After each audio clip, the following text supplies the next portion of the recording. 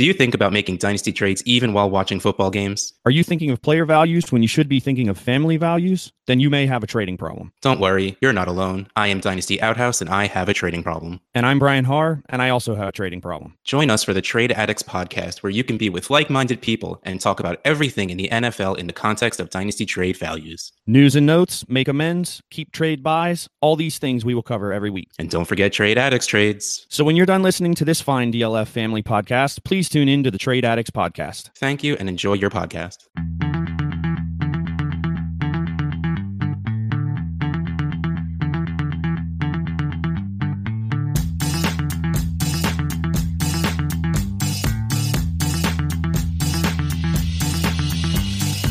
You're listening to the DLF Dynasty podcast, where there is no off-season. Welcome to another edition of the DLF Dynasty podcast with me, Matt Price, and Ryan McDowell. I'm Dan Myler. Fellas, how we doing? We're getting going on this rookie cash, stash, and trash series that we do every year. And of course, there was some big news over the weekend that we have to cover. But before we get to any of that, let's see how you're doing. How you doing, Ryan? I'm good. I'm glad we got this news. It was starting time. Yeah, starting to be a little quiet around the league, and this shakes things up a little bit, even though it was kind of expected at this point. Yeah, and maybe an expected landing spot, but we can get to that in a minute. Matt, how's it going, bud? It's good. It was good to get some news today to break up some staleness, I guess. And the next round, I think, of rookie drafts are starting to happen. I'm just kicking off red list auctions, and KS5 is rolling. So we're still finding things to do at this point in the offseason. Yeah, having a lot of fun with all that stuff. Before we get into the main topic, Matt, I saw some tweets from you over the weekend talking about how maybe zookeeping isn't all of your future. What are we going to do about that Twitter handle and everything? I guess your name on Twitter. Yeah, I guess it'll have to be, if it comes to fruition, it'll have to be the ex zookeeper or something. I don't know. Yeah, it's just it's a very physical job and it's starting to get to me. Had shoulder surgery, back hurts, knees hurt, so kind of want to. It's almost like a football player that wants to retire early before they're broken and can enjoy the rest of their life, right? Sure. So still love the job, but it's looking like it might be time to at least think about moving out. A lot more comfortable in that podcasting chair, huh? Yeah, a lot more fun than most days, I would assume. Let's get to some of the big news that happened, or I guess the big news that happened. Julio Jones reportedly traded to the Titans. Package of picks, kind of swap back and forth. A second and a fourth for Julio and a sixth is the last thing I heard, Ryan. General thoughts, we are going to cover both of these teams, actually. We're covering the AFC and the NFC South. But general thoughts on the Julio Jones trade. What does it do, Ryan, for his value specifically? I think his value really kind of holds steady when we're talking dynasty. Again, he's already lost quite a bit of value over the last year or so, not only because of his age, but also the injuries that he dealt with last year. So while we might not like the Tennessee offense in general as much as the Atlanta offense for fantasy purposes, I think his value basically holds steady. Obviously, it's good news for Ryan Tannehill. And then, the big question is, what does this do for A.J. Brown and for Derrick Henry? Those are the two big pieces involved. But helping Tannehill, helping Calvin Ridley and Kyle Pitts, I think those are pretty obvious. Yeah, the pretty obvious winners out of the deal. Matt, your thoughts on those other weapons that are in Tennessee that Ryan just mentioned? The running game, they're a run-first team. Now another alpha receiver to go along with A.J. Brown. Does it hurt A.J. Brown at all in the short term? And also with Derrick Henry running the football in the middle of that defense, how does that really affect him for fantasy purposes? I mean, I think for Henry, if he can overcome the high touch numbers he's had over the past couple of seasons and stay healthy, like it just opens up things even more, you would think, right? There's even more, you have to pay even more respect to the passing game. So, as much as we keep wanting to say sell Henry high and as difficult that is based on his age and his usage, at this point, it just seems like you have to ride him out. And he's going to continue to produce until he doesn't, right? And then for the other weapons, Josh Reynolds is probably gone, not gone, but, out of our minds for fantasy. Daz Newsome, kind of came on as a little bit of a sleeper the last few weeks. I think that's done. This is just really a funnel offense. I think it's nice for fantasy because we're going to be able to predict all the targets are going to go to Julio and to AJ Brown. It probably caps AJ Brown's upside a little bit in the short term, I guess, like maybe the top end. But I think they're both of these guys, just because they're going to be the sole target getters in the passing offense, they're both going to be over 120 targets. So I think both can probably coexist. You might have a little bit of a frustration where one goes off on 1 week and they kind of flip flop between who's going to produce each week in our lineups. But over the course of the season, it should even out, I think, and so it's good for all three of those pieces, I think. Yeah, I really feel like it's good for everybody in Tennessee as well, especially Tannehill, who Ryan mentioned. There's so much more firepower in an offense that was already doing really well. I spent just a couple minutes on Twitter looking at some reaction and saw that Corey Davis, the comps and things like that, how he struggled in that offense and how that would matter for Julio, and I just rolled my eyes and turned Twitter off, and that's why I can't spend any time there. Let's talk about this Tennessee Titans offense. I guess their draft, really. That's where we're going to start the rookie cash stash and trash segment of the show. We did the AFC and NFC East last week, so if you missed it, go check that out. This week, it's the AFC and NFC South, and it starts in Tennessee. They didn't address those skill positions until day 3, fellas, and a couple wide receivers, Dez Fitzpatrick, Racey McGrath in 4th and 6th round. Matt, when it comes to these receivers, are we just kind of moving past them and sliding them over into that trash pile, or is there any upside in the long term with these guys? I think I said Daz Newsome. I meant Dez Fitzpatrick. Sure. Anyway, yeah, those are the two. I think they're just future roster cloggers at this point. I guess if Julio is only a 1-year rental in Tennessee and he moves on, then maybe you have something a little bit down the line with those guys. But if Julio's going to stick around for 2 years or more, then those guys are just, I think, going to be afterthoughts. So I guess we'll call them trash for me at this point. Ryan, the reason I threw it to Matt first is so he could be the first one to call out trash, and he gets you so often for doing it. Your thoughts? I think I would actually have both of these guys in the stash category, even with the addition of Julio Jones. I mean, again, thinking more long term, I do like Fitzpatrick. Obviously, they invested a pretty valuable pick, one of the first picks on day 3, in Dez Fitzpatrick.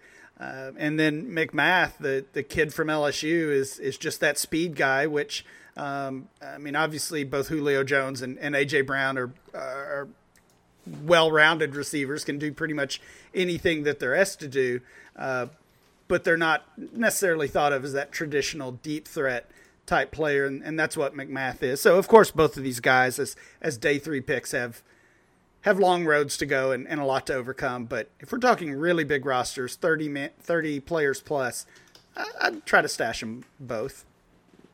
Yeah, I'm gonna side on Matt's side on this one. It feels like they're most likely to be on your waiver wire within probably 18 months or so by the time we're drafting 2 years from now, even in those bigger leagues. So I do agree that there is a little bit of upside. I don't know if the Julio trade really matters for me when it comes to how to look at these guys or what lens to look at these guys through.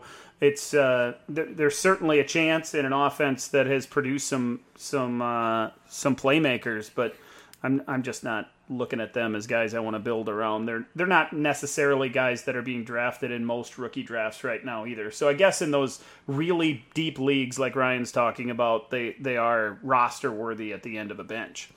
Let's jump over to Indianapolis, guys, with the Colts, another team that waited until day 3, Ryan, to jump into those skill position players. They added tight end Kylan Granson, quarterback Sam Ehlinger, and wide receiver Mike Strachan? I'm not real familiar with him. You got any? What are your thoughts on these three? Is there Is there any chance that these guys are quality stashes in the long haul? I think Granson is for sure. We've already heard a little bit out of him and about him from rookie OTAs, and obviously have to be careful about the hype that comes from those things. But certainly encouraging. You think about the depth chart: Jack Doyle, Mo Alley Cox in front of him. Doyle, it kind of just feels like the end is near for him, unfortunately. And while Mo Alley Cox was kind of impressive at times this year, I really like what the Colts have given us at tight end over the years, turning these, kind of no-name guys into something fantasy relevant. So we'll see if Granson can be the next in that line, but I like the opportunity for him. The Ellinger pick just did not make sense at all for me. They invested so much into the Carson Wentz trade. They used a pretty valuable pick on Jacob Eason a year ago, and even though we're talking about a sixth rounder, the end of the sixth round, I just don't understand why they drafted Sam Ellinger at all.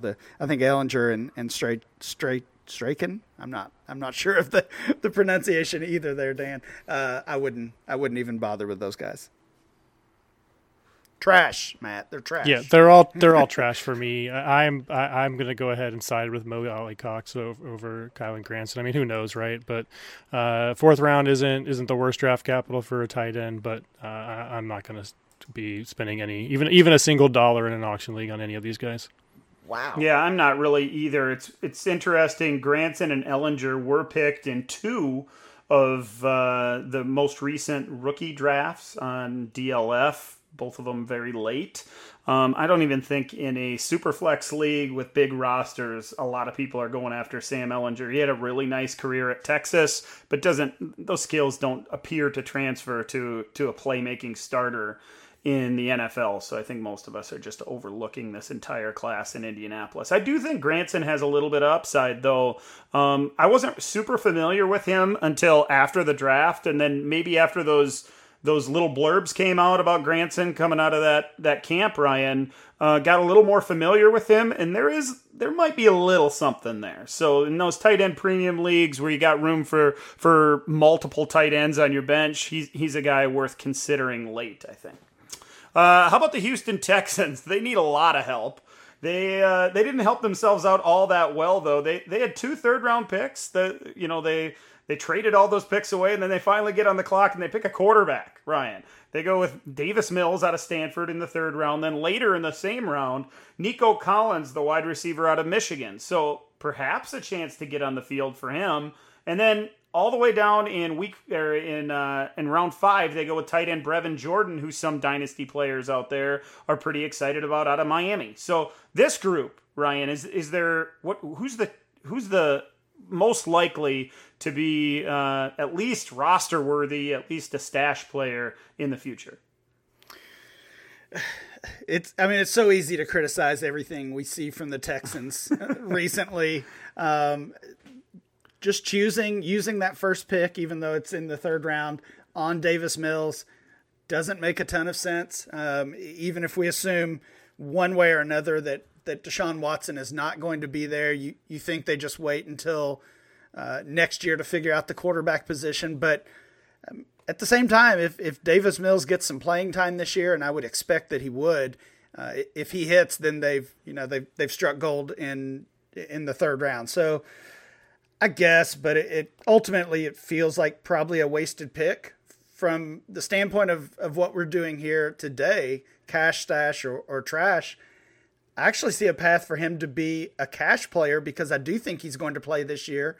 Even in super flex leagues, he's being drafted in the 3rd round as the quarterback 8 in rookie drafts. These are actual rookie drafts from my fantasy league. So I think there's a really good chance for some nice return on that investment.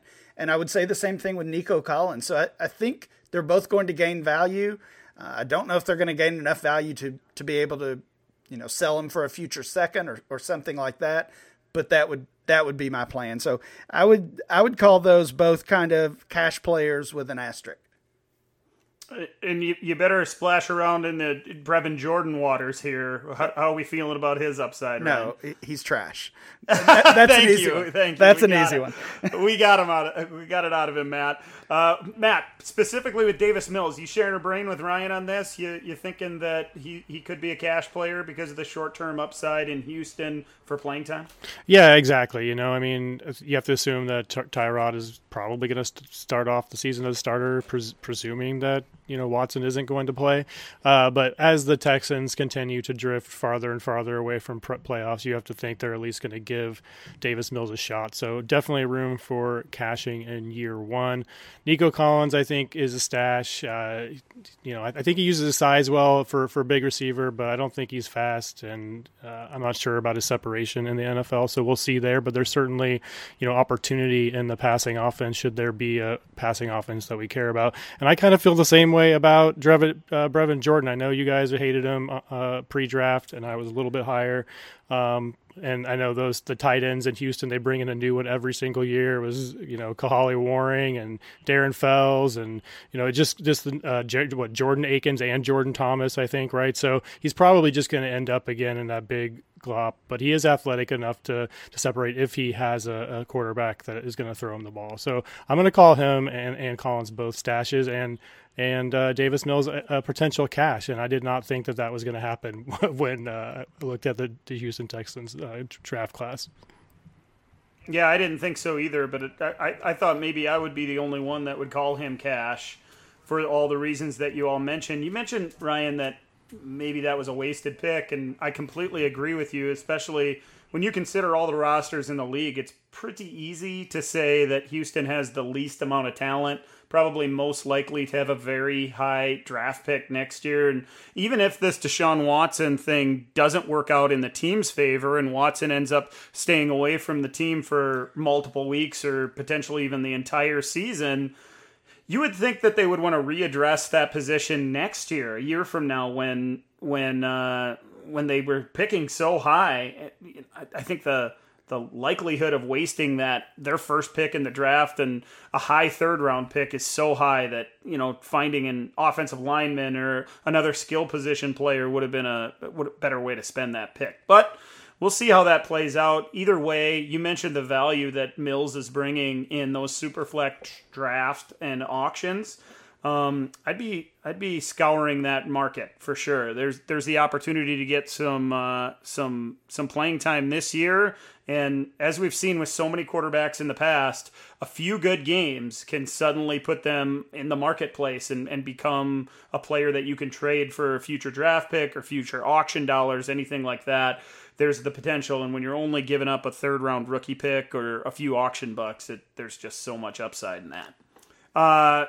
Quickly on Nico Collins, I was a Collins fan coming out of Michigan, and I like the landing spot for obvious reasons because there should be opportunities on the outside. When you think about the talent that's on that roster at receiver, I think most people think of Brandon Cooks right away and think of him as being an interior option, a guy that can work in the slot but work on the outside as well. After that, Randall Cobb's probably the next name, and he's going to work out of the slot almost exclusively. So that leaves a little bit of an opportunity for Collins, who's a big body receiver and a guy who could be a playmaker on the perimeter and in the red zone. So there's a chance for Collins. I'm going to be watching him closely. Another guy that's going very late in rookie drafts. So a guy that we can get in on.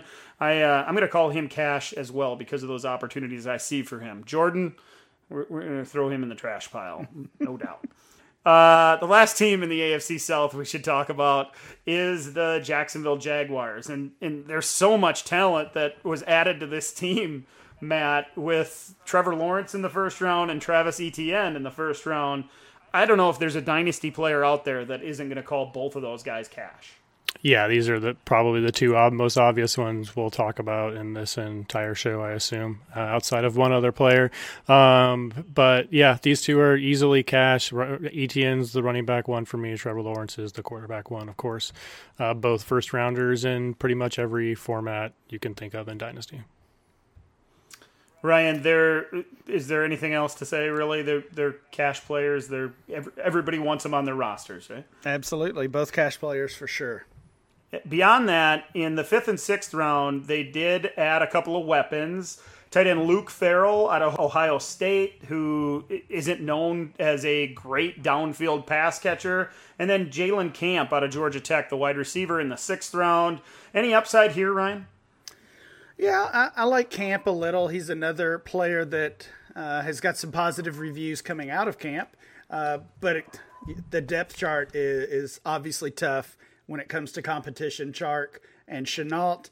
And then they also bring in Marvin Jones. I still am kind of hanging on to my Colin Johnson shares from last year. So no matter what you think of Jalen Camp, it's tough to see him finding a path to really any serious playing time. So he's another one of those deep stash guys for me, 30, 35 man rosters. Maybe you find a spot for him. Outside of that, probably not. And Farrell, I think, is probably just that blocking tight end. Although they need something there. It's not Tim Tebow. Yeah, it doesn't appear to be anyway. Matt, what about you? Any love for any of these guys at the end of the draft for the Jags? Yeah, I like stashing Camp. It's obviously a crowded wide receiver depth chart, but he's got some nice size that most of the other receivers outside of DJ Chark and Chenault don't necessarily offer. But he's so hard to project to the next level as he played in that triple option system where they don't really throw the ball very much at all. So I think 300 yards or something in his final season. So tough to judge from a prospect standpoint, but you like the size and obviously the fit with a quarterback of the future. They're really looking to put some weapons in that offense for Lawrence. So, I think they're going to give a lot of opportunities to all the guys they added this offseason, not to mention the guys that they held over from last year's roster, which included a couple of playmakers for sure, and Chenault and of course, DJ Chark. So, I think luckily we have a preseason this year, or should have a preseason. We'll get to see some of these types of names, and if he makes an impact in the preseason, he could be a guy that would be moving up. So he's got that little asterisk next to his name on my rookie draft board for my late rookie drafts, a guy I'll be watching in the preseason for sure. But the main headlines of this class, of course, are Lawrence and Etienne for the Jags, both cash players. We should jump over to the NFC South, guys, and we might as well start with the New Orleans Saints, because even though they didn't jump into the skill position players till later on in the draft, when they did, they grabbed a quarterback. It's Ian Book out of Notre Dame, a guy that, honestly, Matt, I kind of like him. If you watched him at Notre Dame, he's got leadership, he's got a decent arm, he's got a little bit of that quarterback savvy that seems almost like arrogance or confidence, whatever way you want to say it. I like Ian Book a little bit, and he's a guy that I've been keeping an eye on in my rookie auctions and rookie drafts, because you can get him for next to nothing, and he landed with a coach that works well with quarterbacks and on a team that is sure to have opportunities for quarterbacks, if not this year, then potentially next season. What are your thoughts on Book? Is he a cash, stash, or trash player for you? I mean, he's a little bit athletic, so he has a little bit of that to his game, but he seems an extremely inaccurate quarterback to me, just from the few games that I watched and have read about. So I'm not really super interested in it, but you can't deny the opportunity could be there should Jameis implode, and whatever they decide to do with Taysom Hill, I don't think he's ever going to be the full-time starter. So, if Jameis implodes, maybe he gets a couple of games this season just to see what he can do, and anything can happen at that point. And then next season, like you said, given a Jameis implosion, they're going to be looking for a quarterback. So if he were to work out, then, maybe you have something. But in general, he's, in a super flex format, he's that, the end of like you said, the end of the draft, 4th, 5th round kind of dart throw for me. I wouldn't spend even a 3rd round on him. Yeah, I wouldn't either. That's what I was talking about, really. If you're at the end of the 4th round in a Superflex rookie draft and you want to add some depth at quarterback, especially if you can add a rookie and put him on your practice squad or taxi squad, that's the kind of stash he is. He's a low-end stash for sure. Ryan, Ian Book, also they added in the 7th round Kawan Baker out of South Alabama, the wide receiver. Any thoughts on these two guys? Yeah, I think Book on any other team probably would fall in that trash category for me. But with the Saints, not only the coaching staff and the situation there, but obviously the potential for playing time for really any quarterback on that roster. He has to at least move into that stash category. You guys called him a target in the late 4th round. That's exactly where he is being drafted, 45th overall. And again, that's in Superflex leagues, obviously going even much later than that, or not being drafted at all in one quarterback leagues. As far as Baker, again, not a player I know a ton about, but this team has to figure out something at wide receiver. They just keep running it back with, Traquan Smith and these same old guys behind Michael Thomas. And, even had Emmanuel Sanders last year, and now he's gone. So you just think somebody is going to have to emerge at some point. And maybe we should be paying attention to Baker at the very end of our drafts as well. Yeah, another guy that would be worth monitoring throughout the offseason and into the preseason. We'll see how things shake out. He wasn't really a guy that I knew a whole lot about either, but playing at a smaller school at South Alabama, the only thing I know about South Alabama is they like to run that vertical offense. And so if you turn on Kawan Baker highlights from his college days, you're going to see a lot of over the top and big play, and then that underneath passing game, and look for big yardage after the catch. So maybe they unlocked something there that makes him again one of those real. If you're making a long list of stashes, he's towards the bottom of that list of stashes, but a guy that we should be monitoring. How about the Super Bowl champs? Let's talk about the Tampa Bay Buccaneers. They put a succession plan into place in the second round. Late in the second round, they take Kyle Trask out of Florida. Let's talk about him specifically first, Ryan, because there was a lot to say when it came to who was going to be that next quarterback taken in the NFL draft, and we all waited to hear the second name, and then with the last pick in the second round, it was Trask, and he did go to Tampa Bay to play behind Tom Brady, who I'm sure still has multiple years left to go. But Kyle Trask, if you're thinking about a stash quarterback, especially in those Superflex leagues, he has to be the poster boy for it right now. Yeah, 100%. Even if he doesn't play at all this year, and looking at their depth chart, they do have a couple fairly reliable veterans, Blaine Gabbert, Ryan Griffin. So, there's a pretty good chance we don't see Trask on the field at all this year, barring something really going wrong. But I think you're totally right. He's the ideal stash player, especially in those super flex leagues. But I kind of feel like I've learned my lesson. I've spent too much time trying to figure out who Tom Brady's successor is going to be. I've been doing this for 10 years now, it feels like, telling people to sell Brady because he was too old. And those guys haven't really worked out yet. Ryan Mallett and guys like that. So, of course, Trask, we would assume, is going to get his shot, but it might be 2022 or even after that. Matt, what are your thoughts on Trask? He's got the big arm and got a lot of the characteristics that we like in an NFL quarterback, but lacks a lot of the athleticism that we really like to see. It's certainly going to be a year, maybe more than that, before we see him on the field. Are you willing to put him on your rosters in standard-sized Superflex leagues and wait for his opportunity? I think the move with Trask, if I'm going to draft him, is to take him in that third round or third, into the third, hopefully somewhere in that range. And then next season, before we know 100% for sure that Brady is coming back again, which he probably is, but before we have that concrete information, that's when I want to look to flip Trask. If you can move from the third to a second, something like that, you're not going to make a huge profit on this kind of move. But that would be my go-to with Trask. I don't think I'm going to hold him for 2 years unless I just have a big roster that can handle that, because like Ryan said, you just don't know when Brady is going to retire. So I'd like to capitalize on a flip if I'm going to invest anything in Trask. I really like that advice. We've got these three guys being drafted within 4 picks of each other. Kellen Mond, who we have not talked about in this series yet, is 26th overall. Trask is 27. Davis Mills is 29. Is that the order you guys would draft those players in? Mond, Trask, and then Mills? I actually prefer Mills out of the group now, knowing that the landing spots and the sooner opportunity, I guess. I kind of had these guys in a clump so big, right away before the NFL draft.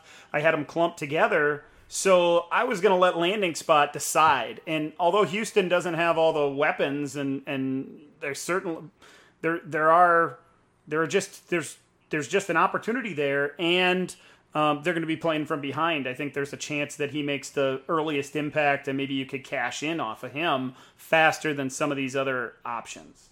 Yeah, I think you're right, Dan. I think he's the easier potential flip this season. I think Trask maybe has a little bit more long term, and then I think Mond is third, just because I don't know, is Kirk Cousins really going to go away? Is Minnesota going to invest in a different quarterback? I don't know. So that one seems like the longest term to me.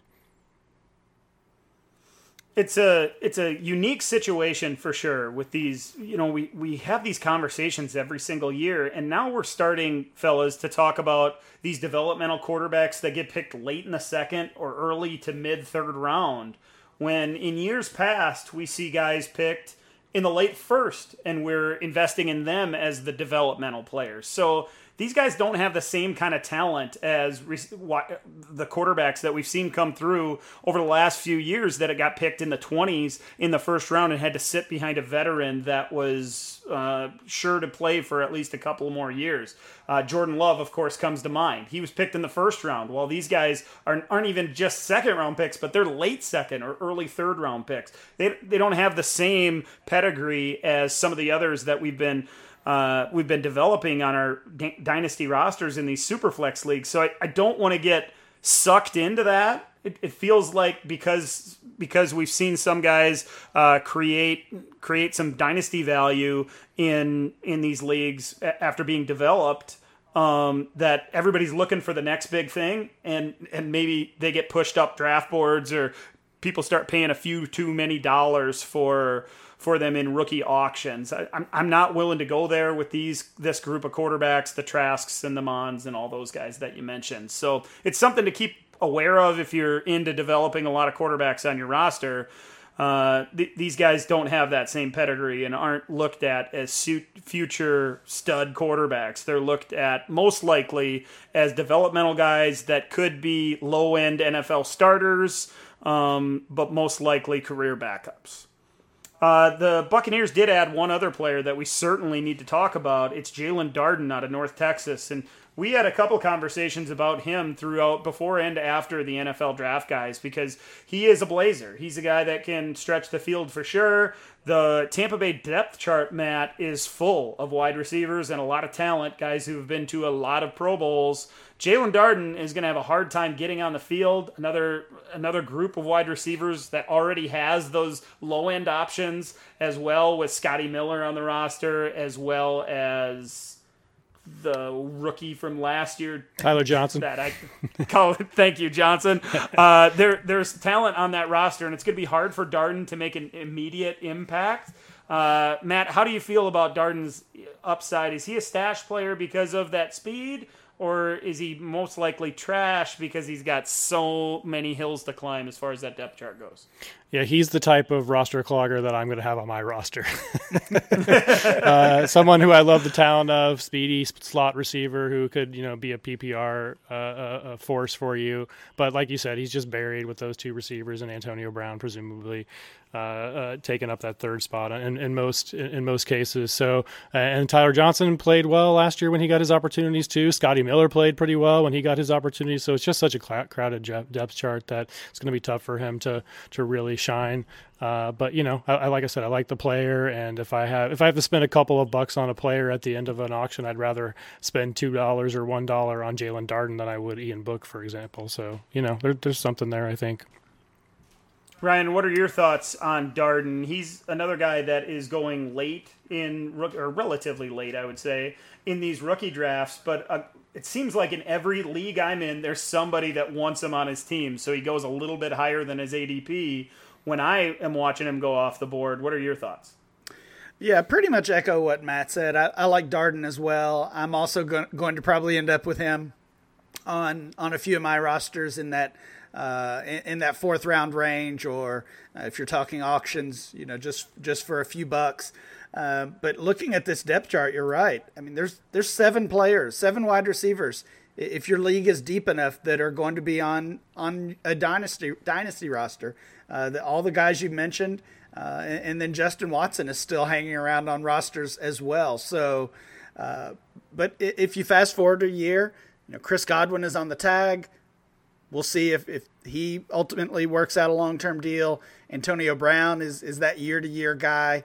Certainly wouldn't be a surprise if this is his final year with the Bucs or even in the NFL altogether, honestly. So I think if we look more long-term with Darden, there's a road to playing time, which is what makes him a stash. Yeah, he's another lower-end stash for me. He is going off in the 4th and maybe even the 5th round in most leagues, that the ones I look at, but it feels like he goes early in the 4th or maybe even real late with one of the last couple picks in the 3rd in a couple of the single quarterback leagues that I've looked at. So there are fans out there. He is another slight guy. I think he measured in at his pro day at 5'8", 175, right in there. And, we've kind of raised an eyebrow to that size of receiver that have gone a lot higher in the draft. May not matter to a guy that's drafted late in the 4th round, Jalen Darden, to Tampa Bay, but certainly something to consider. I think most likely his career upside is probably as a special teamer, using that speed to return punts and kicks. I could certainly see him doing that in those types of leagues where you're benefited from special teams yardage gained. Maybe he's an attractive player late in your rookie draft. A couple more teams to cover here, guys. Let's go to the Carolina Panthers. Ryan, let's start with Terrace Marshall.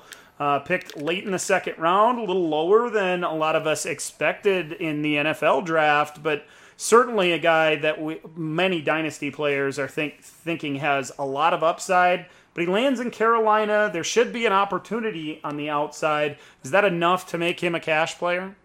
It is for me. I love the pick. I thought it was great value. As we've talked about on here, the three of us and some other friends were together watching the NFL draft, and we just kept seeing these wide receivers come off the board and saying they took him over Terrace Marshall, and we couldn't believe it. And of course, after the fact, we heard that there were maybe some concerns about his attitude or some injury history. I don't think either of those are enough to have me concerned. I love this offense and really what they've done over the past couple of years and what they did in the NFL draft as well. They lose Curtis Samuel, who was really a similar player to what they already had in DJ Moore and in some ways Robbie Anderson as well. So to add a player that's so different from those two guys in Marshall, I loved it. He's a cash play for me. Matt, you concur? He's borderline for me because I just, I like the offense too, but we still have questions about Sam Darnold. Is he going to be a good quarterback, I guess, for fantasy purposes? Is he going to be able to support 3 fantasy options in the I guess really 4 if we're talking Christian McCaffrey in there too, right? So I have a little bit of questions about his ability to contribute in year 1, but he could definitely be a red zone threat with his size. That's the thing that he's going to offer that no other receiver that the Panthers have offers, right? So he could be certainly be a touchdown threat and make his mark that way. But just a lot of a lot of players there and a quarterback that we're not quite sure about yet. So I'm going to call him like a borderline cash player for sure. Yeah, I think he is too. He qualifies mainly because of that depth chart, and there's going to be an opportunity for him to make an impact early, and it won't take all that much for him to gain dynasty value, especially considering he lost a little bit, right, guys, when he fell in the draft just a few spots or maybe even a whole round than what a lot of us expected him to go. So I think many of us expected him to be that 7th, 8th, 9th player off the board in rookie drafts, and now he's pushed down just a little farther than that. It feels like that could create an opportunity for him to gain quite a bit of value over the next year if he makes any kind of impact. So that's what makes him a cash player for me and a value in rookie drafts where he's going right now. They continued to add playmakers or potential playmakers to the offense in the 3rd round and 4th round guys. Tight end Tommy Tremble, who's a great blocker, but does have some upside as a pass catcher as well, which is certainly something that Carolina could use. Tight end out of Notre Dame goes in with the 20th pick in the 3rd round. Then Chuba Hubbard in the 4th round. Depth player behind McCaffrey at running back. He's out of Oklahoma State. What about these guys, Matt? Do you think that there's any upside here? Do we want to stash these guys, or are we going to throw him in the heap? Tremble is definitely a stash player, intriguing athletic upside. But again, we have to remember you need to be a top target on your team to be a productive, at least difference-making tight end in fantasy. And it seems like that path is going to be difficult to achieve, but I'm willing to stash just in case. And then Hubbard is definitely trash for me. I just don't see a reason for him to get on the field unless McCaffrey is going to, unless they want to rest him, unless they want to try to keep him healthy, unless he gets hurt. One of those scenarios, that's the only chance that Hubbard's going to have a value. Ryan, how about you? What do you think on these two guys? Wow, I'm surprised on the Chuba Hubbard call there from Matt. I was actually debating between cash and stash for him. Okay. I mean, you look at the depth chart, and obviously, I mean, he's not winning that starting job anytime soon, but he's winning the second job for sure. I'm confident in that, and with what happened with McCaffrey last year, I can just envision them trying to lower his workload. I mean, we've heard that from them for a couple of years. It hasn't really happened, and then it basically cost him the season last year, and it cost them, I'm sure, multiple wins. So now that they're one step closer to actually competing, I think we see Hubbard on the field this year. Now, how much, how many touches a game is that, and how much can he turn that into fantasy value obviously remains to be seen. I do think he's still in the stash category, but where he's being drafted late in the 2nd round, I think he'll look like a pretty good value at that point. And then, of course, Tremble, an ideal stash. Still kind of crowded depth chart there. They still have Ian Thomas. We'll see if he ever lives up to our hopes. I'm kind of doubting it at this point. They are too, because they signed Dan Arnold as well. But We'll wait and see how they use Tremble. Some rumors, some reports that maybe he's like their Kyle Juszczyk, which would be great news for them, great news for him, not great news for fantasy players. Yeah, somebody that Carolina Panthers fans will probably love. But, yeah, maybe if you're a dynasty player or fantasy player in general, he's just not going to make that much of an impact. That still leaves him as a stash. There's certainly some upside. He has a little bit of that George Kittle out of Iowa vibe. He's got he wasn't used the George Kittle way yet, but maybe they can unlock it. So he's a guy that I'm monitoring for sure. And I'm with you, Ryan, on Hubbard. I was probably a bigger fan of him than both of you combined maybe before the NFL draft. I don't mind that landing spot, and I feel like a lot of what you said there makes a lot of sense there, Ryan, that he is going to get some opportunity. Maybe it'll be limited right away, but if he were to go down, and by he, of course, I mean Christian McCaffrey, Chuba Hubbard would have that job, and I'm just not willing to put any of these running backs picked in the 3rd or 4th and sometimes even 5th round in a trash category, because as we all know, no running backs last 16 games and now 17 games. I think Hubbard has that backfield for a small stretch this year, and in that offense, he could be very useful. So he's definitely closer to cash than he is trash, but he'll end up being a stash for me as well. The Panthers also added Shi Smith, another late-round wide receiver, guy with a little bit of upside, Ryan. Is this a guy in deep leagues that we're thinking about, or are we going to pass on him? I'm probably passing. Again, it's just the depth chart, just too much to overcome there. So I'll let somebody else have him. Matt, are you going to be the one that's going to take him? Oh, no. Yeah, he's, a speedy slot receiver, but not great hands. I don't think he can get off of the line well. So, and like Ryan said, the depth chart is pretty daunting. So, nope, he's a trash player. We saved the Atlanta Falcons for last, guys, because they are a lot of fun to talk about because of one major name. It is, of course, Kyle Pitts, tight end out of Florida. Nobody in their right mind will call him a stash. Nobody, of course, will call him trash either. But go ahead, Matt.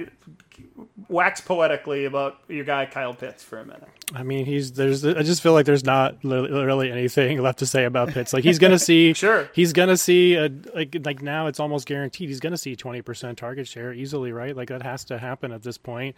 And I think again, I think I mentioned this before, but we have to stop with the tight end designation. It doesn't matter what the designation is. It depends on how they're going to use the player, and it's clear that they're going to use him as a wide receiver in this offense, I think. So, you just can't base the argument just because no rookie tight end has done it doesn't mean it's not going to happen. That just bothers me. So, some other stats: Hurst and Gage combined for 197 targets in 2020, and if you add in the 68 targets that Julio got last year, it seems like there's 265 open targets there.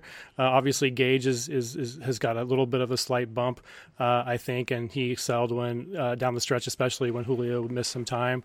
But I think you're going to see Pitts get 100 targets at least in this offense. So, absolute smash cash player. You should be taking him ahead of pretty much every other player in Superflex drafts except for Trevor Lawrence and Trey Lance, I would say. Ryan, your thoughts on Pitts? Because recently I was listening to NFL radio on Sirius XM or maybe it was a link that I saw on Twitter, but I was listening to one of the beat writers for Atlanta. I can't remember which one. I think it was D. Orlando Ledbetter, who dug into this offensive coaching staff and how they move around tight ends and how they give opportunity for playmakers, moving them throughout the formation, and really shined a lot of light on what they could potentially do with Kyle Pitts. We all know that he's not your standard tight end that's going to line up at the end of the offensive line, block down for a couple of seconds, then leak out for the catch. While he'll do that, he's going to be used as a weapon and a guy that can stretch the field vertically and horizontally across the middle. So I'm intrigued. I hope. And I think they're going to use him as that type of player, especially with Julio Jones having moved on now. Kyle Pitts seems like that ultimate upside type player, the guy that we're all going to want on our dynasty rosters for sure. Yeah, absolutely. And I think we like him so much. It sounds like Matt has created a new category in this series. Sure. He's Bitcoin. He's Bitcoin, baby. He's not just a cash; he's a smash cash, which fits perfectly in this series. And I agree. I mean, everything that we can say about Pitts when it comes to the Julio Jones move, it's obviously even more good news for him. If there was any concern about how those three could coexist and share the workload, that's now gone. But I think what Matt said is true, but it's also interesting that they are going to basically use Pitts as a wide receiver. The designation doesn't matter from that standpoint, but it just makes me think we're really undervaluing Hayden Hurst.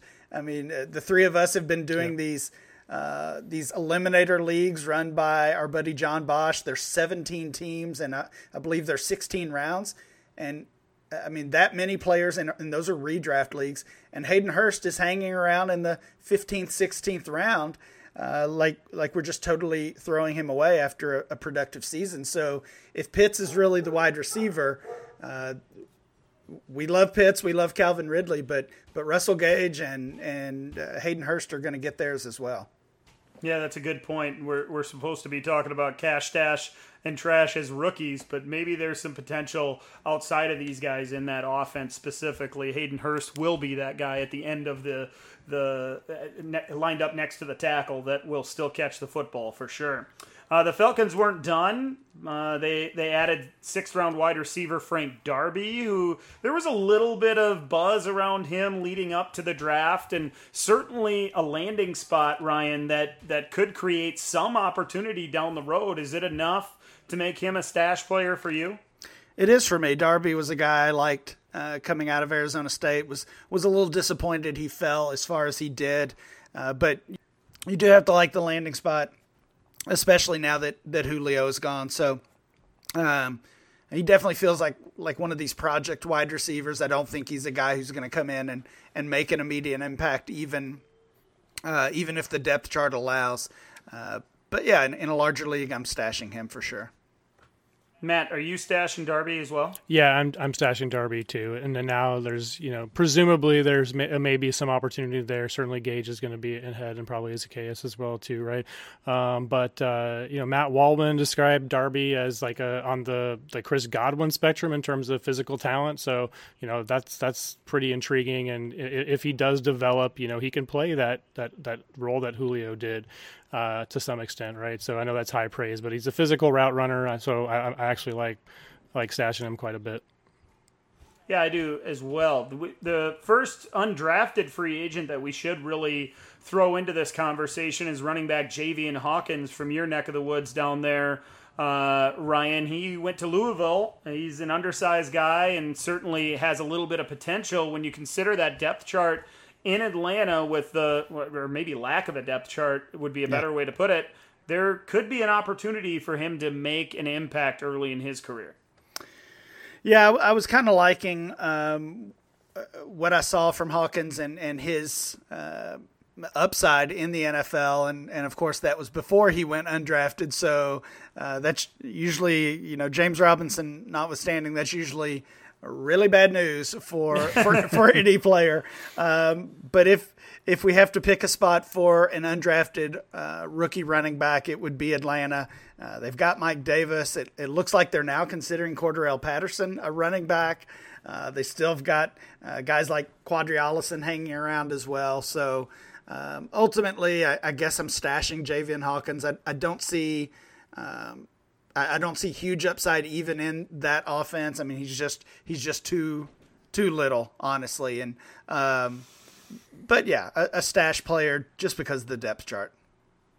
I've tried to grab him in a couple of these kitchen sink leagues late in the auction for $10, $20, and somebody in each league wants him a little bit more than I do.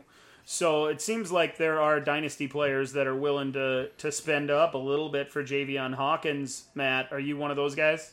I don't think so. I was going to say the same thing, Dan, that there's too much of the hype, right? You'd love to get him as a stash on your roster, but it just seems like someone's always willing to pay more than I think I would necessarily pay for a 180-pound scat pack. There's maybe some PPR upside there, but he's not going to be a reliable asset for fantasy managers. So seeing him go for 10 to 20% more than the minimum in auctions, it's too much for me to pay, I think.